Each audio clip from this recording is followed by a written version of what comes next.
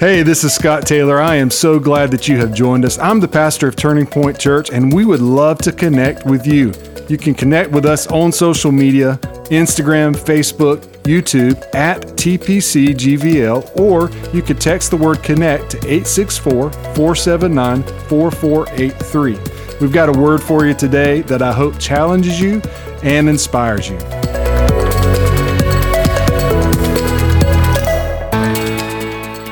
Before we dive into the Word, I just want to share a whole chapter of the Bible with you. All right, but don't freak out because it's only 5 verses. It's found in Psalm 100. This was not in my notes. It's just something as I was praying and thinking about you this morning that God just laid on my heart. And so I want to share this with you. Psalm 100, beginning at verse 1, it says, "Make a joyful noise. Shout to the Lord. Serve the Lord with gladness." See, it all ties in. "Come before His presence with singing." Now let's just pause right there. Come before His presence with singing. You guys know that I've told you before, I can't sing. But when I do sing, no matter how low it is under my breath, when I do sing to God and I am worshiping, it is a joyful noise to God. And so even if you're singing off key, if you're flat, if you're pitchy, if you're whatever, I don't know what I am, I'm probably all over the place. But when I do, no matter what it sounds like to your ear, it's worship to God in His heart. And that's what He's looking for. Know that the Lord, He is God. That's quite a statement right there. We should live our life knowing that He is God. And you know what I think? That if we lived our life knowing that He is God, and we lived that with that thought and that knowledge in the front of our mind, I think it would change the way we live. I think it would change how we woke up. I think it would change how grateful we are. Because I don't think what's happened in our society and in our church world, I don't think that God has changed. Because God doesn't change. The Bible tells us He's the same yesterday, today, and forever. I think probably what has changed is our gratitude to Him. Maybe our desires have what's been the thing that's changed. Right? Like we are desiring different things. Know that He is God. And it is He who has made us, not we ourselves. And that's an attitude of worship right there. And I'm dangerous because I'm going off script because this was not part of what I'd studied to talk to you about. So I'm trying not to go off on a tangent here. But I think it's really important that we understand that it is He who has made us, not we ourselves. You hear the term self-made man. You hear the term self-made woman. Well, look, you can put your effort in, but listen to me. We got to keep in perspective that God is priority and He is first. He made us. Nothing we have, we've gotten on our own, except the messes we make. Amen. Through the wrong decisions. But here's the good part. We are His people. And the sheep of His pasture. God cares. And here's the challenge to you when you come in the door on a Sunday. This is your preparation Monday through Saturday. We are to enter into His gates with thanksgiving. We're to live a life that is thankful. And we're to enter into these gates with thanksgiving. And into His courts with praise. So years ago, I did a message on this where I brought 2 people up and we named one of them Thanksgiving and we named one of them Praise. And we're to enter into the church house with thanksgiving and with praise. You know, if we entered into his church house with thanksgiving and with praise, it would change the dynamic of our church service. Because we wouldn't come in looking for something, we would bring it with us. It wouldn't be up to Jamie to sing the right song according to you and your preference. And you with me? But when we enter into with thanksgiving and with praise, we're living a thankful life and we're bringing our praise to God with us. And that matters. And look at what it says next. Be thankful to him and bless his name. But he decided that he's going to go all in, and he goes to Yale University, and he gets to Yale University. And this sounds weird to us. It sounds ridiculous to us. But he got to Yale, and he was a little thrown off and taken aback from the amount of people that weren't living for God there.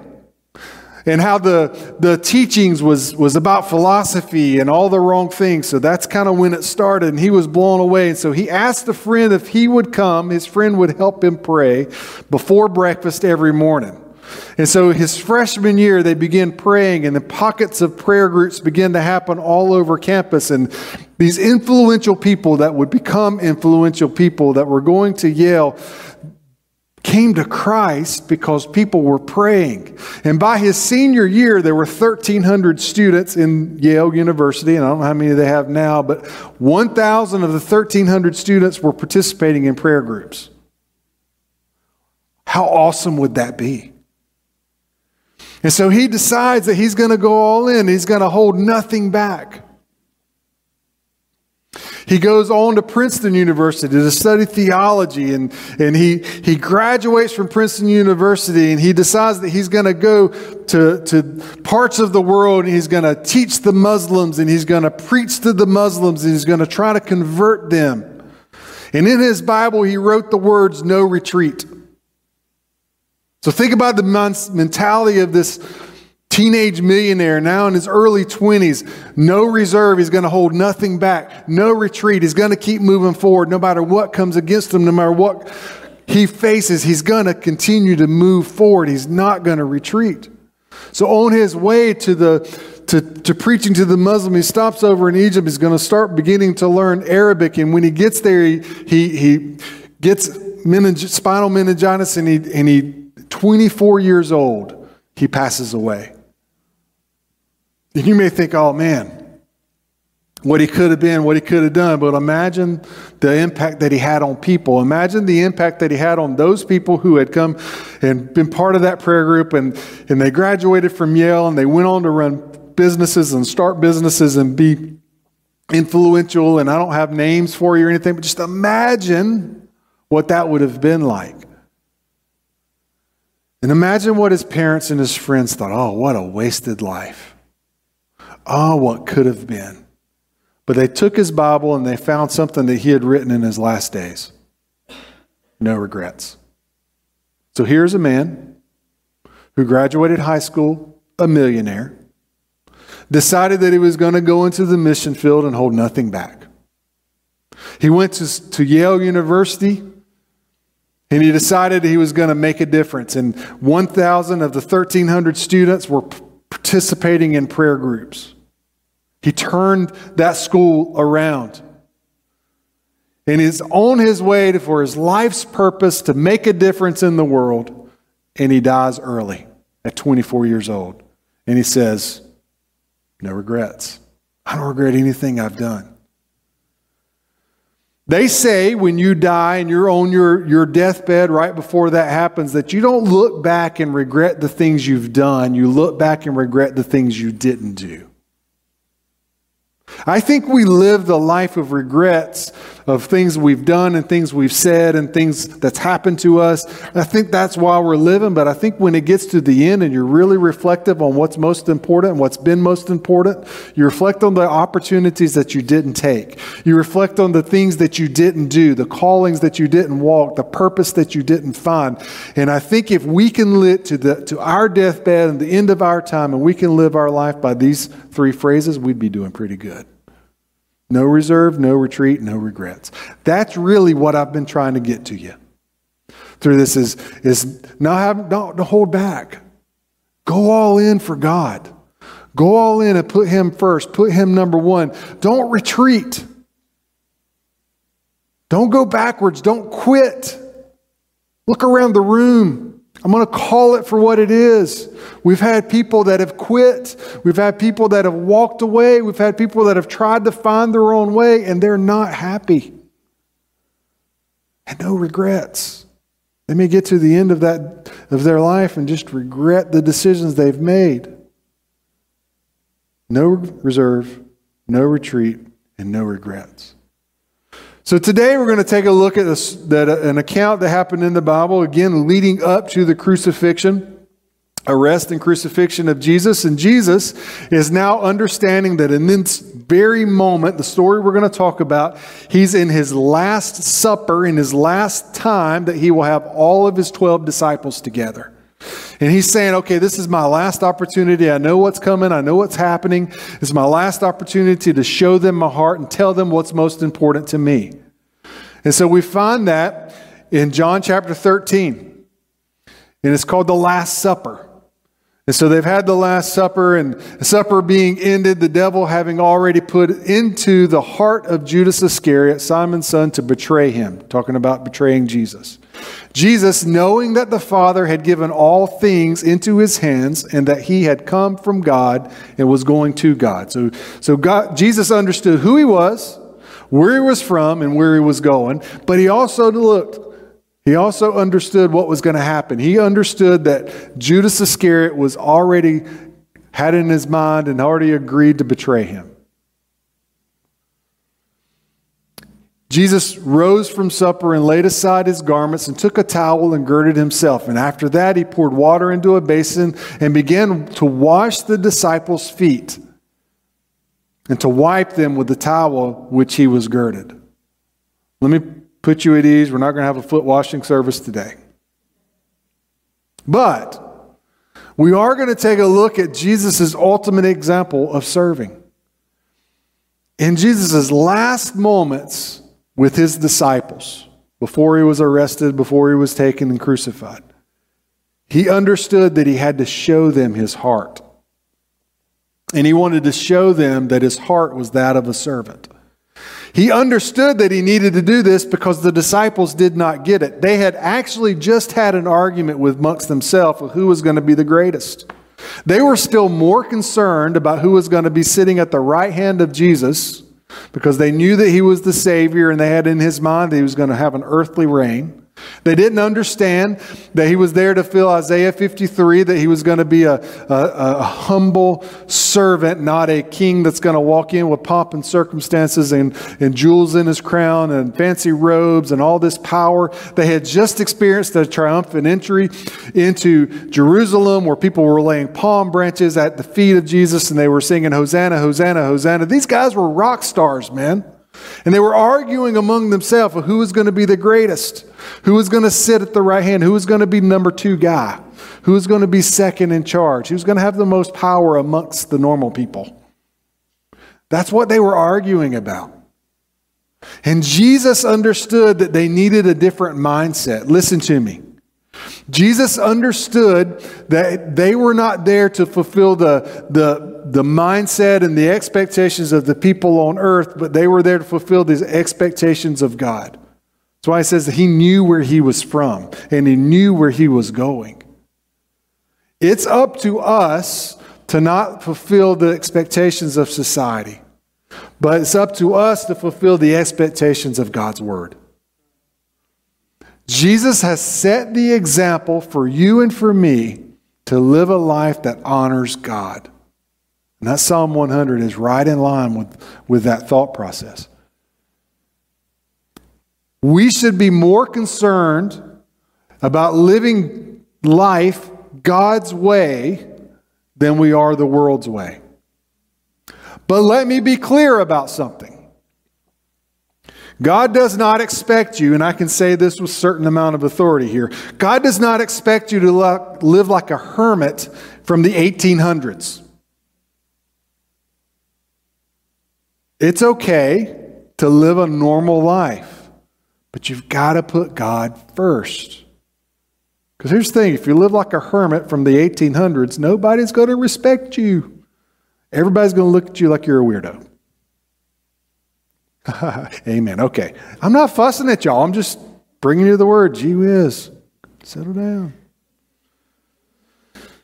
So when people were walking around in this time in the story, they walked around in sandals, they rode donkeys, they did things like that, and streets were dirty, and when they would go in, it was customary for the lowest of the lowest servant to wash the feet of the people that were about to eat, the invited guest. Because they had these low tables, and they would often recline at the table, and feet would be in the way. I don't know about y'all, but feet are nasty. Right? But their feet would be in the way, and so you would want to wash your feet before you're sitting down to eat because your feet would be stinking. Like all y'all people that wear nasty sandals. They stink. I remember I was sitting in school one time when Sebagos were a thing. Only a few of you know what I'm talking about. You know what I'm talking about. We had some Sebagos.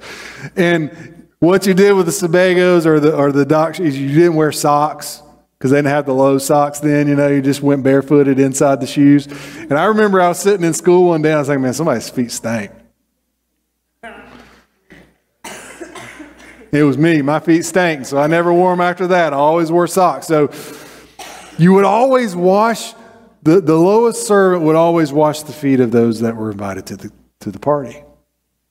Well, Jesus goes in and he goes with his disciples and they sit down and nobody washes their feet. None of the disciples stood up and said, hey, let me wash y'all's feet. Jesus, let me wash your feet. They were arguing about who was the greatest and who was the most important and who was going to have the most power. They were riding the high of walking into the town where everybody's singing Hosanna, Hosanna, Hosanna and laying down palm branches. They were like, we are the man. And so Jesus finishes supper, eating with people with nasty feet, and he gets up and he takes it upon himself to do what no one else was willing to do. I think if my ministry so far has been anything, it's been being willing to do what no one else was willing to do, to fill the gap, to fill the spot where no one else was willing to do it. And Jesus was willing to serve where no one else was willing to. The King of Kings, the very Son of God, who said, I didn't come to be served, but I came to serve. He's the one that got up and girded himself with a towel. He's the one that got the basin of water, and he's the one that went around and washed people's feet. I don't know if you've ever been in a foot washing service, and I have back in the day. It's very humbling to have your feet washed, much less to wash someone else's feet. And Jesus assumed the lowest role because it was reserved for the lowest and the least servant. Jesus assumed the lowest role to model for you and me the highest call. And that right there, if we don't say anything else the rest of the day, that's the one I want you to remember. Is that Jesus did what no one else was willing to do. He assumed the lowest role in the whole room and in society to model the highest call.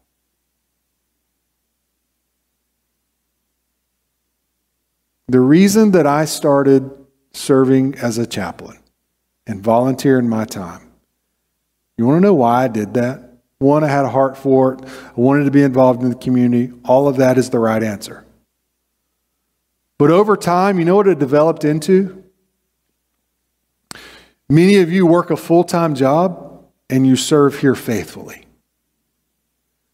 And I wasn't going to let you work a full-time job and serve outside of work and me not do the same.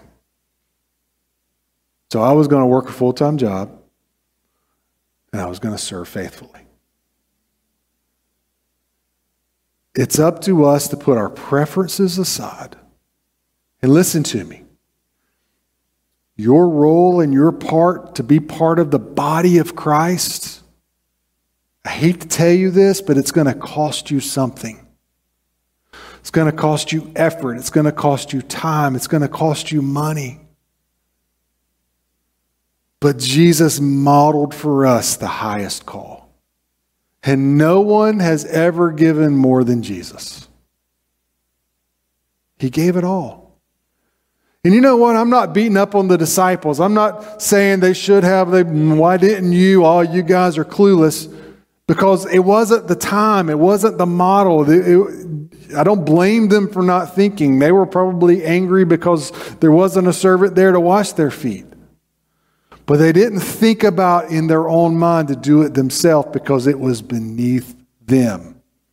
But it wasn't beneath Jesus because he was willing to do what no one else was willing to. He served. That was his heart. So look at the reaction. Then he came to Simon Peter. He's washing people's feet. And Peter, leave it to Peter, man. Peter is always good for sermon illustrations. And Peter said to him, Lord, are you washing my feet? And Jesus said, what I'm doing you do not understand now, but you will know after this. And Peter says, okay. Well, don't stop at my feet. Just go ahead and do the whole thing. I'm all in.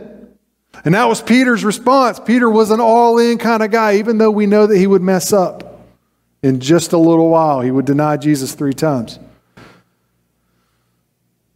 And then he says, you shouldn't wash my feet. And Jesus says, if I don't wash your feet, you're not going to be part of me. And Simon Peter says, Lord, not on my feet, but my hand, my head, just all in, God. Just do it all. I'm here. And then look at what Jesus said in verse 10. I'm going to probably make some people uncomfortable or even mad today. Jesus said to him, he who is bathed needs only to wash his feet, but is completely clean. And you are clean, but not all of you.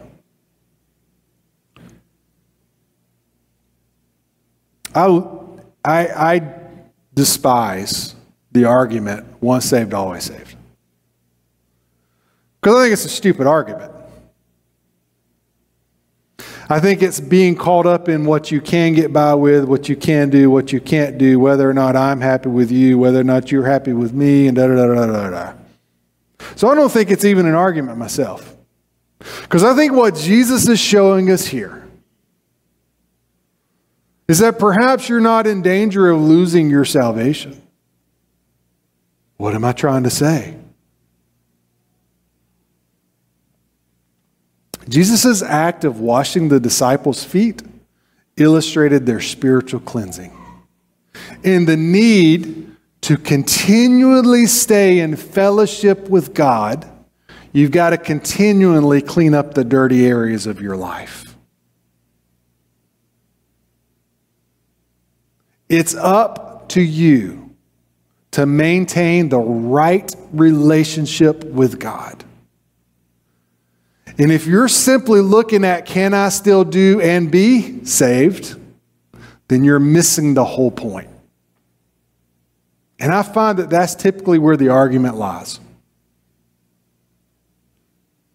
If you have areas in your life that are displeasing to God,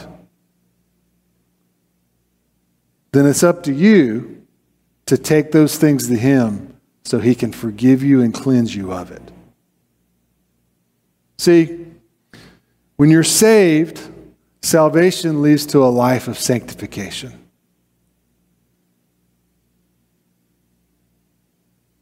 A sanctification is the lifelong process of daily washing away of your sins.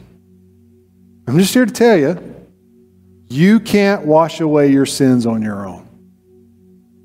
When you come to Christ, He forgives you of your sins. He declares you righteous. He declares you in justification. You are justified, right? Some of you 90s kids, I'm not talking about Justin Timberlake. I'm talking about what God declares us righteousness. And then you take on the sanctification of the continual process of you staying on your knees, humble before God, trying to live a life of righteousness. Sanctification is not perfection. Sanctification is simply you staying in right relationship with God. You don't just say a prayer, check a box, and you're done. Heaven's the next ride. No. Salvation leads to a life of sanctification. And sanctification is a continual process of staying in right relationship with God and pleasing Him. Because if we confess our sins, God is just to forgive us. He's a God of justice, but He forgives you, and He will cleanse you of all unrighteousness. Being part of the body of Christ isn't about what you can get away with. It's about what you can contribute. And it starts with your relationship with God, trying to please Him, put Him first. So why do we serve? And by the way, when we're talking about serving, we're talking about serving His body, the church, and we're talking about serving your community. It's why we go and do what we do the first Saturday of the month. It's why we do the other things that we do in schools and in sheriff's office and different areas and different things that we can't even tell you about because it's people that we can't publicize the things we do with them. So we want to be involved in foreign missions. That's why we wanted, but we can't do that without you. But why do we serve others? Why do we serve His body? Why do we serve His community? Well, we can take some things from this story. Number one, Jesus is your example and your hope. Jesus assumed the lowest role to model the highest call. And if we would simply try to live our life like Jesus, most of your problems would go away because your desires would change, and He is your hope. Jesus was not caught off guard by Judas's intentions. Some y'all get so frustrated with people. Some y'all get so off track when somebody does you wrong, says the wrong thing, hurts your feelings, does something they're not supposed to do, doesn't show up for what they're supposed to show up for, and it totally derails your life. Jesus could have got caught off guard, could have got derailed, could have got messed up, could have just totally changed everything when He found out Judas was going to betray Him. Like, not just betray Him, but turn Him over to those who would crucify Him. So just because somebody says something about you behind your back, ain't that. Can I just tell you that God knows what you're going through? Can I just tell you that God knows what you're going to face? Because He is the same yesterday, He is the same today, and He is the same tomorrow. You know what that means? God is. So He was there yesterday, He's here today, and He's already waiting for you tomorrow. He already knows what you're going to face, and He is in control, and you need to stop worrying about it. You need to stop letting people derail you from your purpose. You need to stop letting people derail you from who you're supposed to be in Christ. Jesus wasn't caught off guard. Jesus knew, we read it earlier, Jesus knew that the devil had already gotten Judas's heart.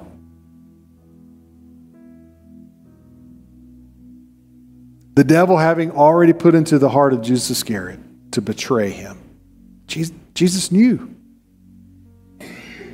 But He did not let it stop Him from His purpose. Jesus has the authority to forgive your sins. He has the authority. He is the only one. He models that by washing their feet.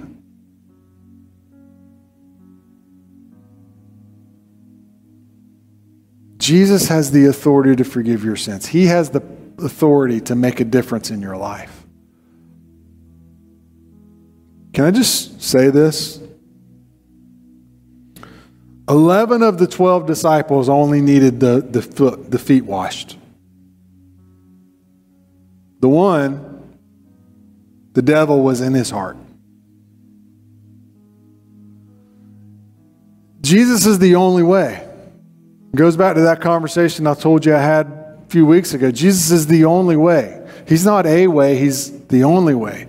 And you're not going to find your way into eternity. You're not going to find your way into an eternal relationship with God by finding your way and finding your purpose and finding your this and finding your that. No. It's about the way and the purpose that God has for you.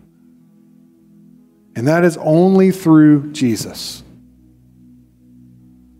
No one else can do it for you. And by the way, no matter how good a person you are, it's not going to save you. Jesus wants you to know Him personally.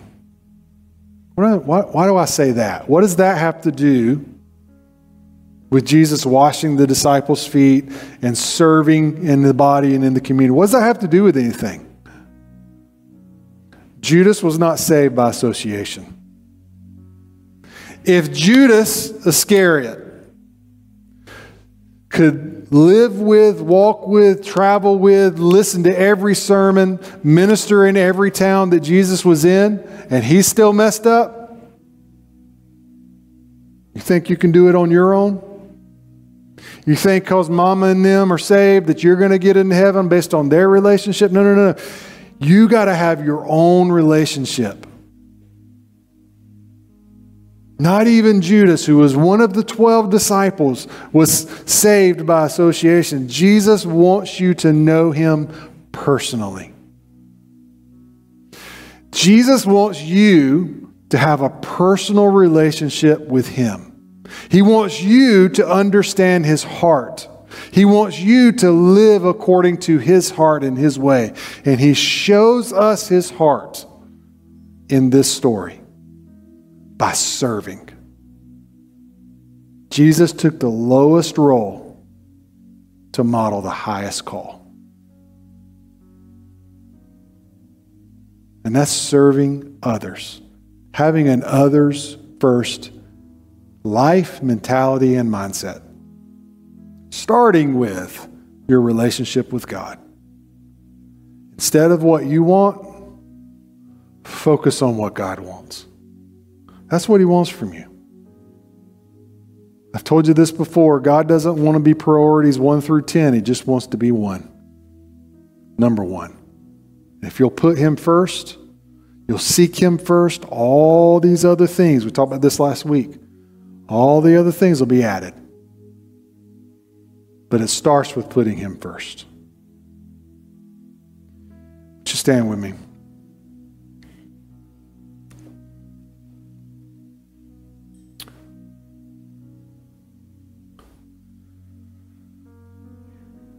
My prayer for you today is this: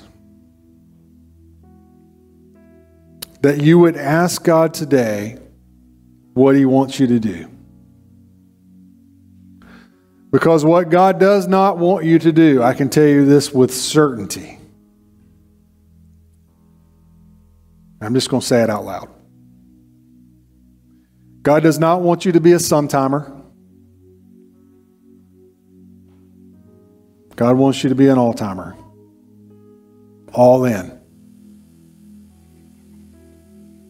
And God does not want you or need you to take up a seat.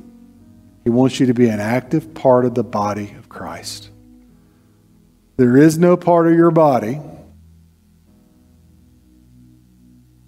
unless it's handicapped, that does not function and does not contribute. And that's the same is true with the body of Christ. So what is it that God's calling you to do today? If you don't know, then ask Him. If you haven't asked Him, then seek Him. Because God wants you to be healthy and whole. Heavenly Father, Lord, we love You and we thank You, God, that You have given us Your word. And Lord, we thank You that You took the lowest role, leading all the way to the cross to model the highest call. And God, help us to follow in your footsteps, to try to attain and achieve the call of God that's on our life. And Lord, we thank you for that you modeled for us, that we have a high priest that knows everything we have faced. And God, we're grateful that you're here today and you're there tomorrow. And Lord, I just pray that you put in our hearts, give us clarity what you want us to do next. And God, just help us to seek to achieve your purpose for our life. And God, we ask it all in Jesus' name. They're going to sing us out. This is your dismissal. They're going to do it in a way that will uplift you and take you out, but I want to be the first to invite you back next week. So I hope I'll see you next week. You guys have a good week this week, and we'll see you Sunday.